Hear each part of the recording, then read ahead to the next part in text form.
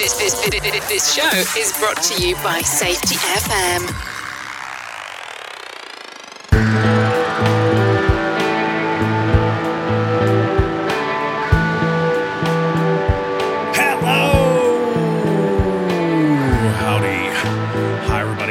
Sam Goodman, the Hop Nerd, bringing you another episode of the Hop Nerd Podcast. How are you doing out there? I hope things are treating you absolutely amazing. Welcome once again. Thank you for joining us. If this is your first time, hey, hi, sup, what's up? Thanks for joining us, all that kind of sort of stuff. We're glad that you're here. Make sure you hit the subscribe button. Make sure that you follow along on all things social media. I've been posting some cool stuff from the upcoming book from Safety Sucks, the Manifesto, over on LinkedIn. So make sure you check that out. Again, welcome to the Hop Nerd Podcast, the home of safety outlaws, safety misfits, safety anarchists, safety outcasts, and all those that want to do things maybe just a little bit better. How about this? The home of those that choose to pursue risky innovation over safe mediocrity. Welcome. And we're going to dive into something that is just as polarizing as everything else that we talk about today. We're going to talk about why safety gurus, safety gods, and safety experts suck. So we talk a lot, or we have chatted quite a bit about the definition of the practitioner, this kind of selfless sacrificer, predictor of horrible things on the horizon, predictor and preventer of bad things that are coming down the pipe, the grand safety person that goes out and sprinkles magic safety fairy dust on stuff and just prevents all bad things from happening. And if they don't prevent those bad things from happening, they basically should have, right? But an even more dangerous label that's placed on to the practitioner is this idea that they're expected to be safety gurus, shaman, priests, experts, deities, all this kind of stuff. Organizations, employees, industries, and even other safety practitioners often demand that the safety pro be this great knower of safety things, and much, much more. So, and we regularly build our safety management systems around this notion, and we often embed and insert the safety professional as the final authority, the final approver for just about anything that occurs in the workplace now, right? Because safety is everywhere, and if safety is everywhere, so must be the practitioner. And with this idea of them being a guru, god, shaman, priest, their grand safety mind can see hazards and can see those things that just a normal human being cannot. So they must be the final approver. They must be the person to have their hands on it last, because they can see what us mere mortals cannot, what those stupid workers cannot see, the safety professional can. The safety message, that morning safety message during your morning safety meetings or your weekly safety meetings, or that one that goes out to the company, way too important for just a normal layperson to construct and to report out upon. That's only for the magical safety professional. That's only for the safety god. The calibration and use of multi-gas monitors for confined spaces, way too important for a mere worker to do. Even a leader, no. Only a safety god is permitted to do such vital and important things. So a lot of organizations, many organizations, they want to employ gurus and experts. They don't want safety professionals. They desire gurus and experts. They desire to have this great knower of safety things, basically the one that the organization can turn to for all of the answers about the safety universe. Now, this really demonstrates kind of the misunderstanding that lives within our organizations about how safety actually happens. And it also paints a clear picture of organizations' desires to have easy button safety. So, but ultimately, safety people are people too. You're going to hear that quite a bit as we got to move forward towards this book. But when ultimately that safety deity stumbles, when they don't know all, when they provide a wrong answer or an answer that's not, that the organization might not agree with, because it might go in the opposite direction of production, or maybe something else that's just as valuable. Ooh, scary, right? Something else might be just as valuable as safety. But the organization then turns against their safety god by publicly and promptly lashing, beating, crucifying them. Then this lore of the failed safety messiah moves quickly through the organization. It moves quickly through those around that practitioner, serving as a cautionary tale to other practitioners to never have any slip in their divinity. So let's take a second and let's combine what some of these things from expert, deity, God, what does this translate into the safety guru? And to define that, what we're really saying is a safety guru is a divine and infallible intellectual guide in all matters that relate to our most sacred belief, safety, a master and teacher, one that possesses unique ability beyond that of mere mortals in all areas of safety and health. So how do we end up here?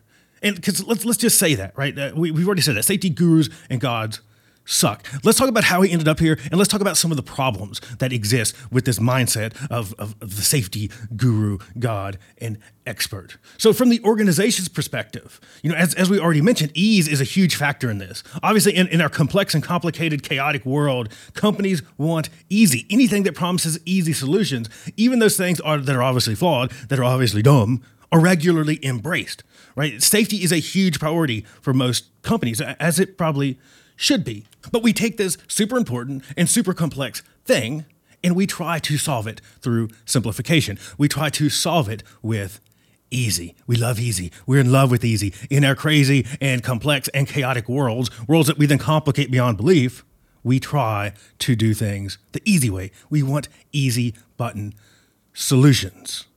An answer poured down from up on high from the safety god is much easier. It's much easier. It requires no added work by leaders or others within the organization. A trip to the Holy Cathedral of Safety, the safety office, is much easier than seeking out and finding answers through learning from those that actually do stuff. So you're not sure what to do? Just ask safety. Not sure what your employees are up to? You're too busy as a leader to go out and actually talk to your own people? Just ask safety or ask them to go check up on your employees for you. Not sure, what to do with these pesky incident rates? Are they cramping your style? Just ask safety. All super duper easy. Easy peasy lemon squeezy. Just ask safety. Get the safety god involved and let your safety god fix your problems. Just that easy, right? Just that easy. To take this a little farther, as we kind of talk about this kind of easy button approach and the use of safety gods, experts, and gurus, let's talk a little bit about blame. Having that safety god, and as we kind of mentioned, is all fine and dandy until that god provides you an answer that you don't like, until that god drops the ball, until they're human and they slip and they make a mistake. Right? If the safety god contradicts popular belief, production, or efficiency demands, they're quickly debunked. They're quickly debunked as a god, right? And they're quickly scolded. When human nature finally catches up to the guru, they have an error in judgment. They're blamed, shamed, demoted, replaced. They're tarred and feathered. If they come up short anytime when they're trying to predict and prevent events as they peer into their crystal ball, if they miss something, tarred, feathered, beat, shamed, crucified, all that kind of sort of stuff. With divinity comes a shit ton of baggage. The safety god can never admit that they're unsure. They can never admit that they're unknowledgeable of some certain obscure area of safety and health, or that they might have been wrong. That would near instantly remove that infallible safety god status. So what really happens in these situations? Safety experts shoot from the hip. They lean on the stuff that they do know, and to their credit, most try to learn what they do not know, and then they just kind of bullshit the rest. They just kind of shoot from the hip, and they make up the rest. In a world of fast and easy answers, organizations that employ safety professionals, they expect nothing less. They want fast and easy. And the safety professional, the safety god, has become that fast and easy button for organizations. They've become a singular and highly visible point of both action, or more, not more, both, triple, here we go, thrice, of answers, action, and blame. So safety practitioners lean into this role because it feels great. It feels good. People lean on us. And at some point, our egos kick in and we start to desire this godlike status. We try to promote it. And excuse the really cool leaf blowers kind of rocking out here in the background. I record these things super duper early, and the landscapers here at the studio have the same schedule, it seems, that I do. So if you get a little wah in the background, I apologize. I'm not stopping. I can't stop. I got to keep ranting. But we desire the feeling of being needed. We yearn to be highly regarded, and we pray that we're a necessity. And this is a super important point as well. In an ever more cost-efficient and cost-savings world, we continually feel the need to justify our existence. So through this dependence, we hope to create necessity for ourselves. We hope to create necessity for the practitioner. We find ourselves back at value, at a value question. We believe that by being a grand knower of safety things, that makes us invaluable to our companies. If we hold all the required answers, if we can dispense all those answers back on demand, if we can be the safety god, surely to goodness we will not fall into the category of fat to be trimmed from the organization. Right, so we feel the need to create this dependence out of a sense of self-preservation. Safety practitioners, companies, industries, we fall for the myth of the safety god. We lean into this notion that the definition of the safety practitioner that we toss around, an all-knowing guru, selfless sacrificer, soothsayer, and predictor of accidents, of company woe, and ultimately the fixer of that said company woe. This all grows from this idea of safety guruhood. It all grows from this idea of the great safety knower. Industries, organizations, they have the desire for the safety guru. They've helped to perpetuate safety gurus, gods, and experts. But we're quick to fill that void. We're quick to go, here I am, I'm a safety expert, I'm an SME, I'm a thought leader, I'm a master, or some other kind of neat self-proclaimed title that promotes our all-knowing status. You know, we have indeed played a key role in creating and perpetuating this legend of the safety god. As we said, we didn't do it alone. Companies and industries, people in general, we just desire gurus to turn to for solutions about the things that plague us, right? Whether it's losing weight, whether it's how should I be a better parent, whether it's how should I detail my car better, whatever. Insert whatever thing here, and we turn to gurus. Go down the YouTube rabbit hole of fitness and health, and you will find just a boatload. Here's the safety definition, a true term, an ass load. You will find an ass load of oiled up, chiseled gurus all selling their own brand of fix. Not only their own kind of knowledge and brand of fix, but selling usually some branded diet, pill, supplement, something, magic pills, easy pills that will help you in your journey of losing this painful negative from your life. So safety gurus, we're not all that different from our fitness and diet counterparts down that YouTube rabbit hole. You know, they have created a business from so-called easy miracle cures, and they're the sole source of easy pills and answers. The safety guru holds the answers. They only possess the cure.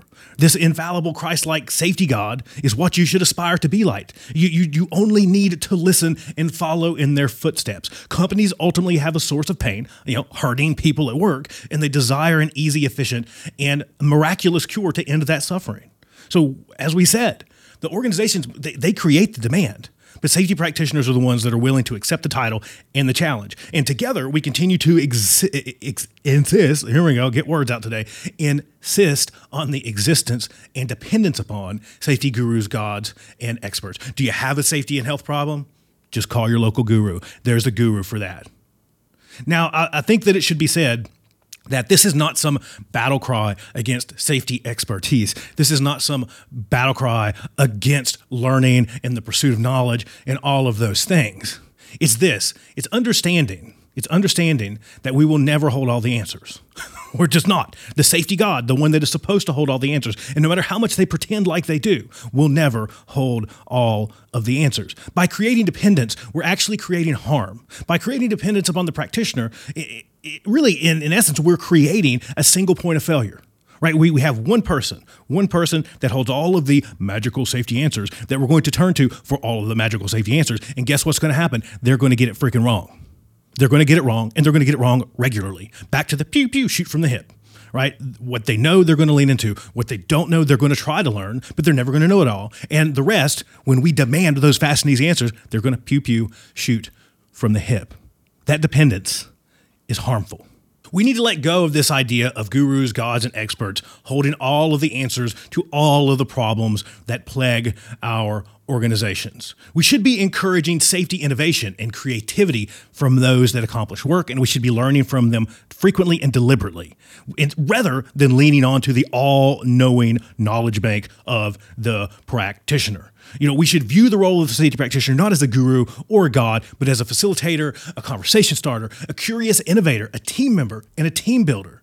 As safety professionals, we have to let go of this idea that we hold all the answers, that somehow we are more smarterest than those dumb workers that just clearly our magic safety brain could see things that theirs cannot, right? We have to let go of that. We have to let go of these ideas, right? We can't continue to cling to this God-like status, this safety deity status. We have to let go of this idea that our expertise somehow outweighs the practical knowledge of those that actually get shit done. Ultimately, we have to let go of this idea that by being a guru, we are putting ourselves into an unfireable status, and that by being a guru, that we're somehow adding value, because we're not. We're just creating harm. We have to embrace our newfound role as a facilitator, innovator, conversation starter, team member, team builder, all that kind of sort of good stuff. We have to double down on diverse thought and input rather than relying on a sole source of godlike celestial answers.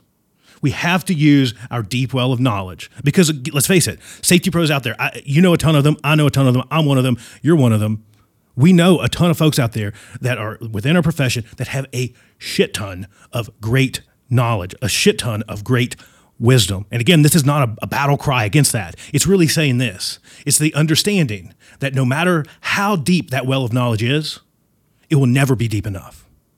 Our people hold the answers. That's it. That's all I've got. What are your thoughts? Let me know. Sam at thehopnerd.com. You can slide into the DMs on all things social media, or you can head over to the website, www.thehopnerd.com. You can use the handy dandy contact form, all that kind of sort of stuff. You can head over to www.palehorsemedia.co. Check out all the books. We've got the manifesto. The manifesto is coming out in May. I'm so pumped. A lot of the stuff that we're ranting about, or that I've been ranting about on the podcast, is in the book. So if you want a deeper dive into the stuff that we're talking about, check that thing out when it comes out in May. I think you're going to like it. I'm telling you, I've been tinkering with this thing for some months now. I've got an amazing co-author, Ian Allison, who's also been tinkering with this thing for months. And I don't know. You pick it up, you look at it, you can read through it.